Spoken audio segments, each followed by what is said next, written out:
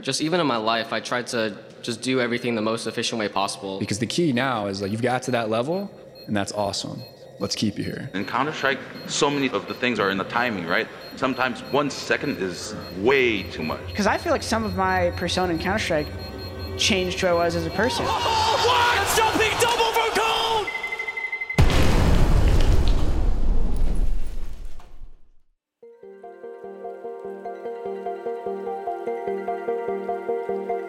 Okay, so today I'm going to give you guys my thoughts and impressions on Riot Games' new tactical FPS, Valorant. Now, the first thing to say is that the game is extremely polished. Everything feels as though it has received a huge degree of thought and love. The agents are designed in a way that all feel really fun to play and all add utility to an attack or in a defensive situation. And because of the way that the game has been designed, it is utility that these agents are given that's different, but the core mechanics behind them is the same.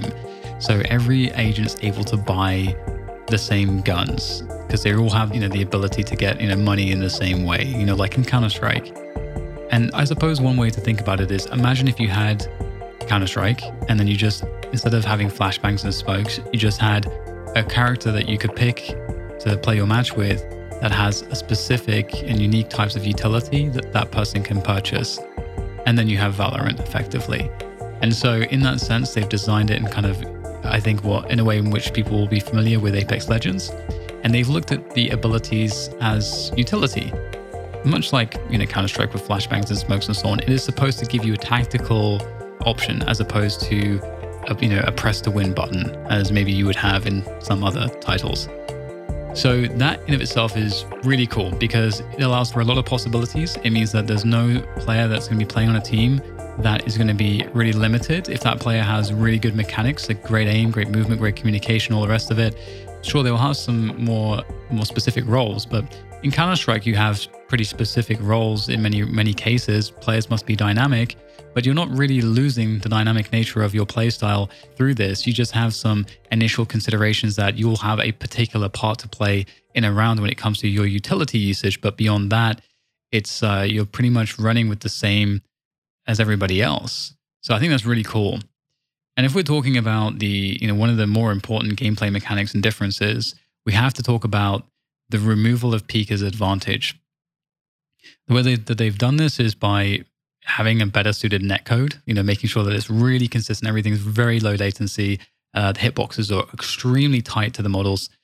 The player camera is placed in the center of the player's model as opposed to in one eye, like like we have in Counter-Strike, where the camera is in the right eye, and so that creates this peak as advantage. So that creates a situation that's more similar to 1.6 in terms of how you want to peek stuff, how you want to defend positions. This gives a defensive advantage. This also is, I think, really important because it's just intuitive. The CSGO mechanics are hidden, and therefore, unless you know about them or have a reason to kind of really investigate upon, like paying very close attention to the game, which is just not really, it can't really be expected out of anyone that's not a professional, you won't really be able to figure that out. But in Valorant, it's very intuitive, those ideas. And being a defender and holding an angle, you're going to have an advantage because of the way that this works. Now, the sound of the game is extremely clean as well. You can hear the footsteps. They're very loud. It's kind of like 1.6 as well. I think this game is more 1.6 than it is CSGO in many respects. And so, that clarity that is offered up with the sound and the detail that there is really good because there's almost no ambient, if any. I don't think I heard any ambient noise. Any noises you really hear are to do with the people running around or abilities. And the abilities, it's very easy to know what sounds mean what when you hear the sounds. So they've done a really good job with the sound design. And in terms of the competitive integrity, they've done so well in creating a clarity to sound that you can't confuse things. It's pretty easy to know what's going on there. And I think that's important because ultimately with sound, it doesn't make sense to have sound be a skill ceiling. That doesn't make sense. Like it's just a barrier to entry that's just unintuitive. And so I really am happy that they've made this decision. Equally with the visuals in terms of competitive integrity are fantastic. Everything is extremely clear. There is no visibility issues. The way that the colors are done on the map makes it so that everything is very visible. You don't have issues with anything blending in.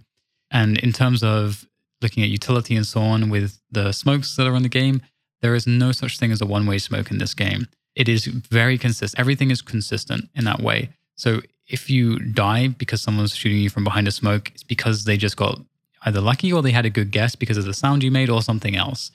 It's not because there's a one-way. You'd never have to think about that. There's also no randomness for, let's say, like we would have in Counter-Strike, where there's randomness behind a Molotov spread. There's also no inconsistencies like in Counter-Strike, where maybe your graphical settings will mean that you have an advantage or a disadvantage when you're looking over a Molotov or trying to look through a smoke or whatever it might be. So all of these things have really been taken care of by the Valorant development team to make sure that there is as much competitive integrity as possible, that the skill ceiling is in the areas where it belongs and is not in areas where it doesn't belong. And I think that having like a skill ceiling to like a one-way smokes is, I think, just really ridiculous. Personally, I've always felt like that. I don't think it adds to the game because it's one of those things where if you die to it, then you yourself can like look at the demo and be like, oh, okay, this is the setup that he used. So now I know that, but had I not already known that, I wouldn't have been able to guess this because I see a smoke there and I can't see the guy's model. So it's just that's a very unintuitive thing. But now that I know about it and I'm a professional, I'm very unlikely to get caught by that again.